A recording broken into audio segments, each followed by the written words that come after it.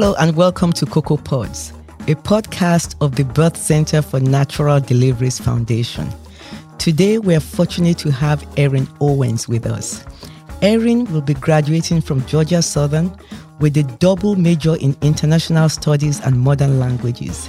She has published a paper on the significance of the lavender scare and has participated in a conference on the impact of the feminist method on eating disorder treatment. She will begin law school in the fall and plan on focusing on human rights law. Welcome, Erin. Thank you so much for having me.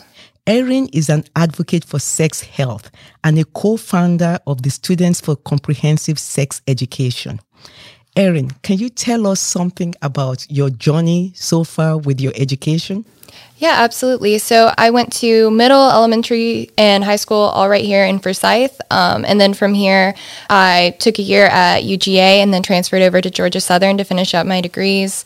In the fall, I'll be starting at Notre Dame Law School. So it's been a wild ride, but it's been good. Congratulations. Thank you. I appreciate it. Now, can you tell us about the lavender scare? What is that about? Yeah, absolutely. So that's one of my personal passions is learning about that because so many people don't know about it. So during the Cold War, most people have heard of the Red Scare, where there was this idea that communists were infiltrating society, infiltrating the government. But at the same time, you also had the lavender scare, which was the idea that people of the LGBT community were infiltrating the government and were secret communists trying to take over. And it's not really talked about a lot because it is such a niche idea, but it was highly propagated at the time. A lot of laws came out about it. And my interest was kind of in the overall impact on the LGBT community following the lavender scare. So it's definitely an interesting subject. Wow. And also you did participate in the conference on the impact of the feminist method on eating disorder treatment. Can you tell us some about that? Yeah, absolutely. So that's another thing that I'm pretty interested in. So the feminist method with eating disorder treatment is basically the idea that one of the ways we can treat eating disorders, such as anorexia nervosa, is by applying the feminist method of having the patient kind of break up the societal ideas in their mind and kind of really examine why they think the way they do. And it's a way to take the blame off the patient and kind of get them to examine the societal impact of why they think about gender the way they do, why they think of weight loss the way they do, in order to kind of alleviate some of the symptoms of eating disorders. Wow, thank you.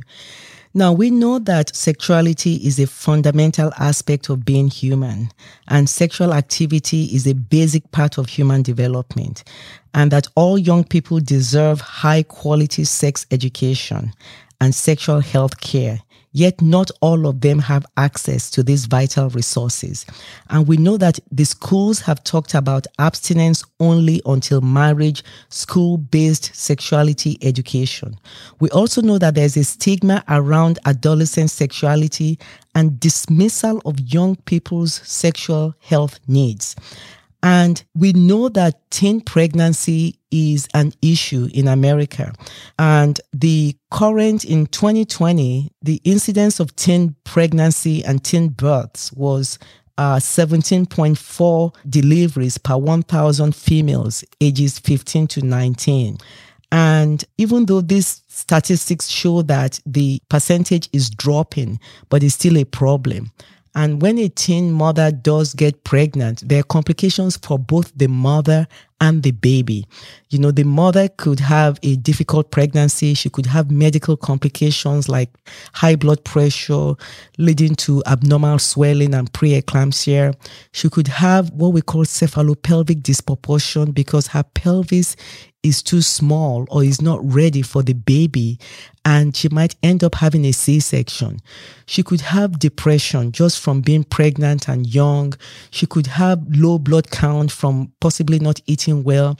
And the babies of the teen mothers could come prematurely. They could have preterm delivery. The babies could be small.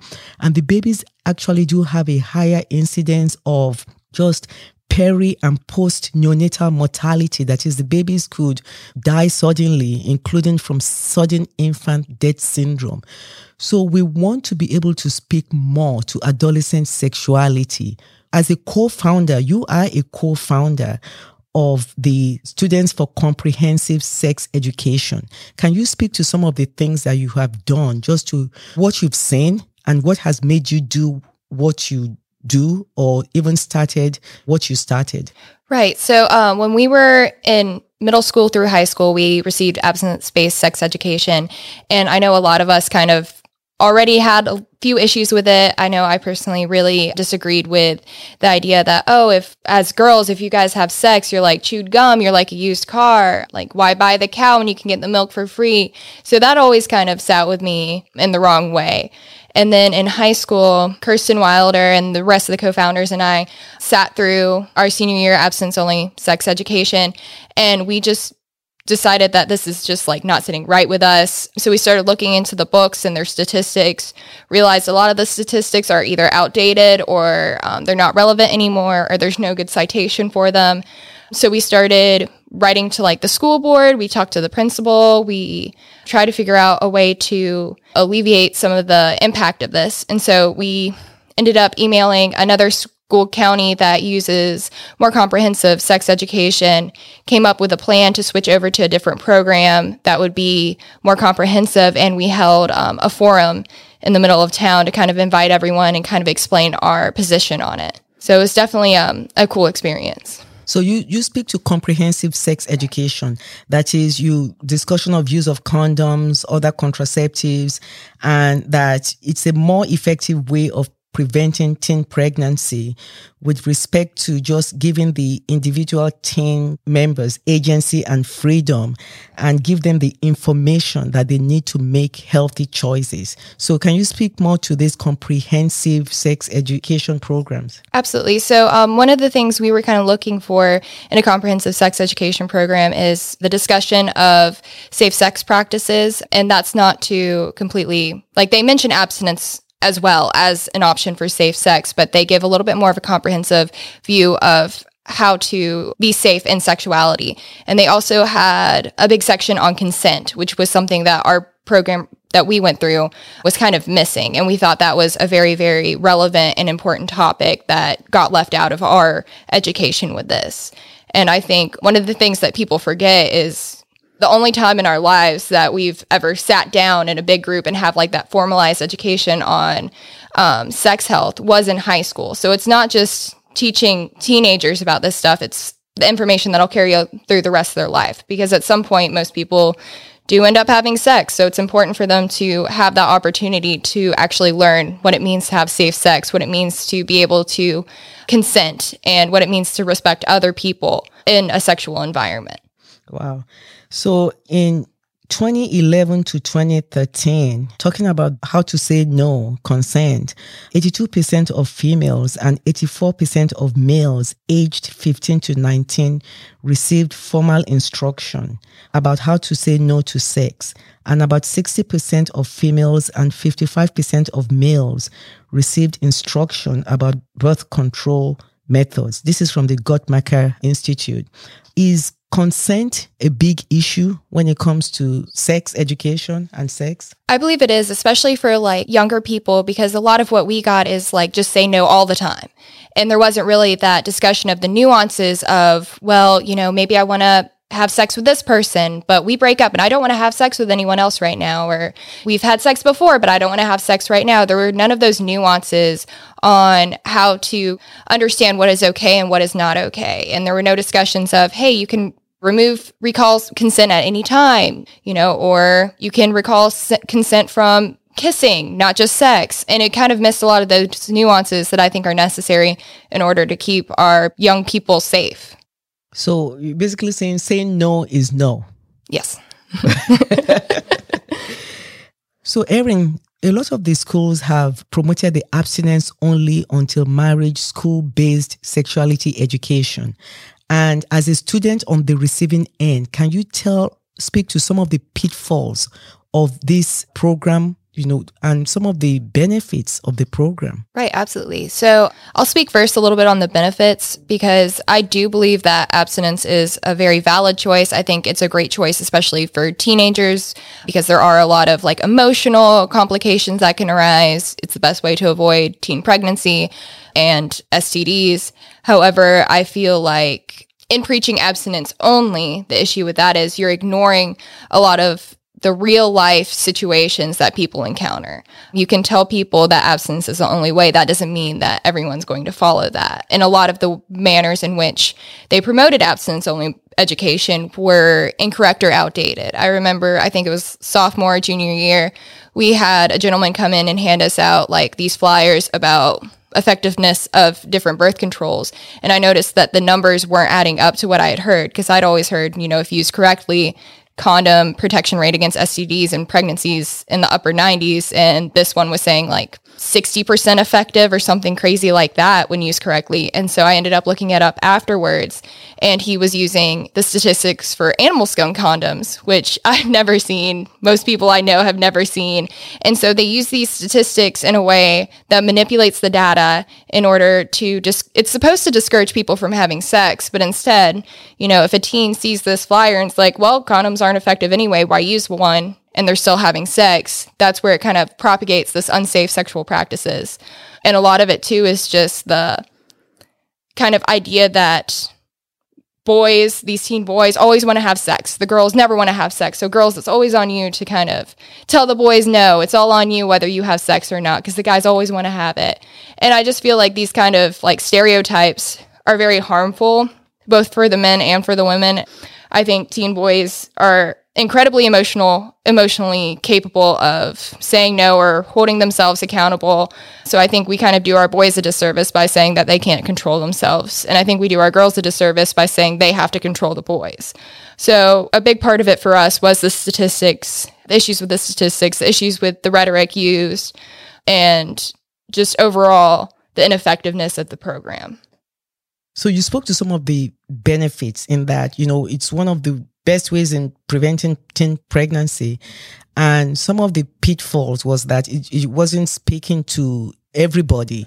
And so you guys decided to form this program that you started. So how many people were in the founding of this program, in the creation of this program, and what impact has it had? So the original founders were me, Kirsten Wilder, of course, her sister Kristen, and then Lindsay and Sharon Kinsella. And I think it was a really good way to kind of start the conversation off, because it had been something where I know past students the abstinence-only sex education hadn't really been popular, but no one really kind of formed together to talk about it. So I think the biggest thing was being able to kind of start that conversation, and hopefully eventually it'll be changed. As far as I know now, they're still doing abstinence-only sex education, but we're kind of just hoping to open people's eyes that, hey, this program might not be the best idea. And also for the students that we actually went to high school with, kind of just pointing out that you can't take all the statistics from this program and treat them as fact, because as of right now, they're not. So you have to kind of do your own research from reputable sources, .gov sites, medically supported evidence, to kind of make the best decision for yourself. So some of the people that you guys were students, you were high school students when you started this. So it must have really, the information that was given to you must have really impacted you such that you got up and you felt that you had to do something about it.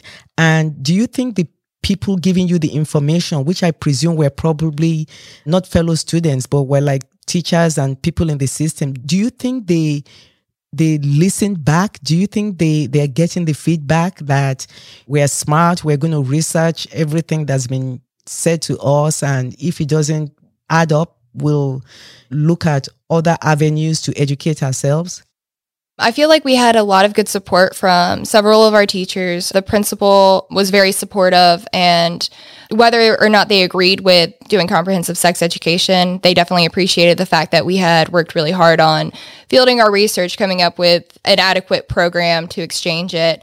I know not everyone was a big fan of it. A lot of people were kind of stuck in the idea that abstinence-only education is the only way. And there was kind of this idea that, if you push for comprehensive sex education, you're just giving teenagers a green light to have sex, which wasn't the point at all, but it's something that can be easily misconstrued. But overall, we had a good amount of support from the school itself. And a lot of studies have shown that from the comprehensive sex education that, teenagers and young people were actually empowered. They had knowledge of, if I make this decision, these are the consequences. And so because they had that knowledge, they were able to make decisions that they were comfortable with. Exactly. I think it's really important for students to have all the information, especially because, this is the information that'll carry them through the rest of their lives. If they start out when they're very young knowing, okay, this is how I need to protect myself. This is how I can apply consent or remove consent from a situation. This is how I can treat myself and other people with respect regarding sexuality. That sets them up for a better chance at having a healthy sex life throughout the rest of their lives.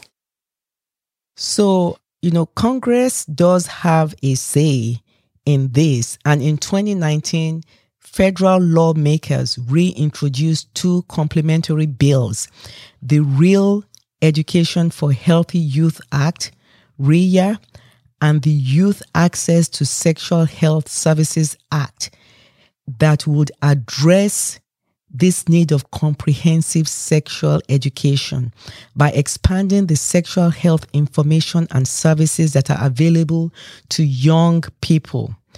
REYA would ensure funding for comprehensive sex education programs, while the Youth Access to Sexual Health Services Act would primarily support access to sexual and reproductive health care and related services. Both focus on groups that have been historically marginalized in social, economic, and medical settings, that is, young people of color, LGBTQ plus youth, immigrants, and adolescents in juvenile detention, amongst others. These bills offer alternatives to the abstinence-only programs. Now, Erin, I just want you to speak to just the fact that we do have government legislation, bills that offer alternatives, and how that has been helping. Those are excellent bills. And I think that for us, at least in our community, a big reason that we had abstinence-only education is because a local business was the one kind of buying the books and kind of supporting financially the program. And they were not willing at all to hear about comprehensive sex education. They didn't want to implement it. And so that was a big issue with us trying to change over our school's approach to sex education, was the fact that the funding wasn't there. And I know it's especially important for marginalized communities. I can speak as like a member of the LGBT community, that when we were sitting through sex education, there was no information on safe sex for queer individuals. And that's especially important because queer men, especially younger queer men, have much higher rates of STDs and part of the reason for that is because they're not taught safe sex practices, and they might not understand fully how important that kind of thing is. So I definitely think that those bills are paramount to improving the situation in our country. Both bills address young people's sexual health needs by centering medically accurate and complete information, inclusive and age-appropriate information and services, and healthy communication and relationships. And there's a need for federal leadership because some state sex education laws are still incomplete. For instance, 24 states do not require sex education to be age appropriate. 29 states do not require sex education to cover healthy relationships. 33 states and the District of Columbia do not require sex education to be medically accurate. 41 states do not require sex education to be culturally appropriate and unbiased.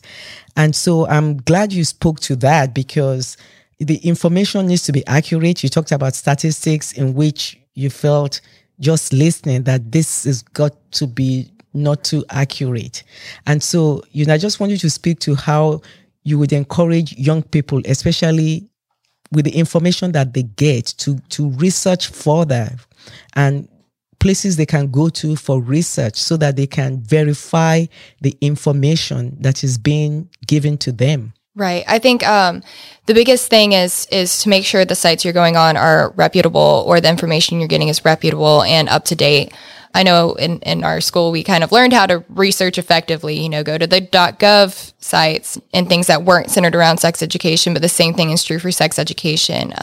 And I would encourage people to kind of take anything your friends say with a grain of salt if they're just kind of saying random things about sex health, because there are a lot of myths that get propagated through teenage circles about, oh, well, if you wear 2 condoms, it's better. Well, no, you got to look that up, make sure that you know your information, because a lot of these can actually be harmful. And I would encourage them to talk to nurses, talk to doctors. There are ways to talk to doctors if you don't want your parents to know. Just speak to your doctor alone for a minute, see if they have any information, because this is kind of the chance for young people to take their health and their bodies into their own control and make sure that you are making informed decisions, no matter whether you choose abstinence or you choose to be sexually active. Wow. Thank you so much. Thank you.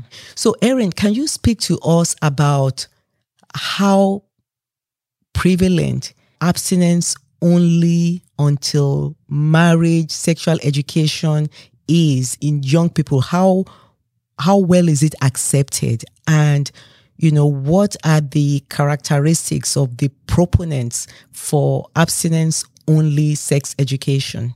Right. So my experience in high school with helping to start students for comprehensive sex education, we talked about it a lot with our friend groups or in our classes. And you definitely had students who were more pro abstinence education, but the vast majority that I talked to who had personal plans to stay abstinent until marriage weren't necessarily looking to push that on other people. Most of the people who I've talked to who are proponents of abstinence-only sex education are of an older generation. And my personal opinion is they're probably really uncomfortable talking about things like condoms to teenagers, which I can understand to some point, but it's also denying our students the right to make their own choices about their bodies. So the main factors I kind of saw when talking to these adults who didn't want to have comprehensive sex education is they kind of thought that too much knowledge for young people would lead them to make bad decisions. It was kind of this idea that sex before marriage was just wrong in any case. It didn't matter. I remember asking at one point, like, oh, what if you've been dating this person for like 10 years and you just don't want to get married? And it was kind of like no, you need to wait until you're married. So yeah, there are a lot of intersections in between morality and the idea of abstinence-only education, which I think can be problematic when you should be teaching a class that's more based on science and making informed decisions. Because giving students knowledge is not pushing them to make bad decisions. You're simply trusting them enough to have this information to be able to make the best decisions for themselves. Wow, that's a strong point. And so, but amongst the teenagers in school then, if you were to put a percentage, what percentage of the students were proponents for abstinence-only sexual education? Right. Well, our statistics might be a little bit different because we are in rural Georgia, but maybe like out of the people we actually talked to, maybe like 10-15% were a big fan of abstinence-only education.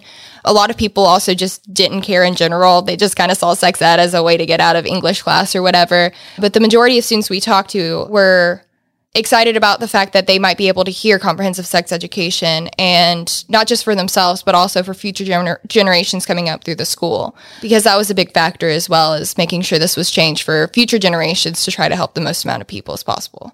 Wow. I wanted to laugh about getting out of science to go to sex ed. Just like, I don't want to do math. I'm going to sex ed class. Oh my goodness. This is great information. Now, another thing I want to ask you, times have changed, because when I look at when I was in high school several years ago, I don't think we even had sex education. We had biology class and we're all like, ooh, and all this. So did you guys ever look into how times have changed? Like how the progression of, because the young people want to talk more and they know more than their parents think they know. You know what I'm saying? And things have just changed. Do you want to speak to that? Yeah, absolutely. When we started our program, I remember going to my mom and dad and being like, what was, sex ed like when you were in high school? And they're in their 60s now. And so they were kind of like, we didn't have that. That wasn't a thing. And it kind of got me thinking, because one of the main arguments people would use for abstinence-only education was like, oh, well, if you want to, have comprehensive sex education, you got to ask your parents about safe sex practices. And I was thinking, well, they never had a class on it. So how are we supposed to learn from them? And so it's definitely interesting to see. And I think it shows some progress that even with the generation now, because we've been out of school for 5 years now, or out of high school anyway, you continuously see these changes to try to make information more accessible to students. And I think that's great. And so many of these initiatives and the people talking about this are young people, which I think is a great way to get more students involved and to really give them a voice within their school system. I want to pivot back into your career. You're going to be a lawyer, and you are such an eloquent speaker, and you're going to be going into human rights. I mean, can you speak to some of the things that generated your interest in, first of all, law, and in even that aspect of law? Yeah, absolutely. So a main impact for me was kind of looking at the statistics with drug use and crime was a major thing for me, because something, I don't remember the statistic right off the top of my head, but something like 77% of crimes, the individual who perpetrated the crime either had alcohol or drugs in their system or had a history with alcohol and drugs, excessive use. And so that kind of got me thinking, and I started looking in more to the different lengths of time people could spend in prison for drug crimes based on things like race or socioeconomic status. And, I grew up in a family around law enforcement and around people in the criminal justice system. And so I kind of saw it from that perspective too. And it just kind of was one of those things where I'm really passionate about trying to make our criminal justice system a little bit more equitable than it is now. I think there are a lot of issues with our criminal justice system. And I think that working with human rights law is a good way to kind of make things a little bit more equal. I also went to a forum hosted by the Georgia Justice Project, which is in Atlanta, which works to, one, pass legislation, especially for minority groups that are unfairly targeted, and also to help people who are getting out of prison achieve employment, get back to life. And so that was something that was really pivotal in me deciding to go to law school as well. Wow. I wish you success in law school. Thank you. I appreciate it. You remind me of a younger me, just wanting to change things in the world. And we can turn the wheel slowly, And so good luck with that. Thank you so much. Thank you, Erin, so much for coming to Cocoa Pods and just, sharing with us about some issues of sex education. And we just wish you luck with your career. Thank you so much. And thank you for having me. Thank you so much.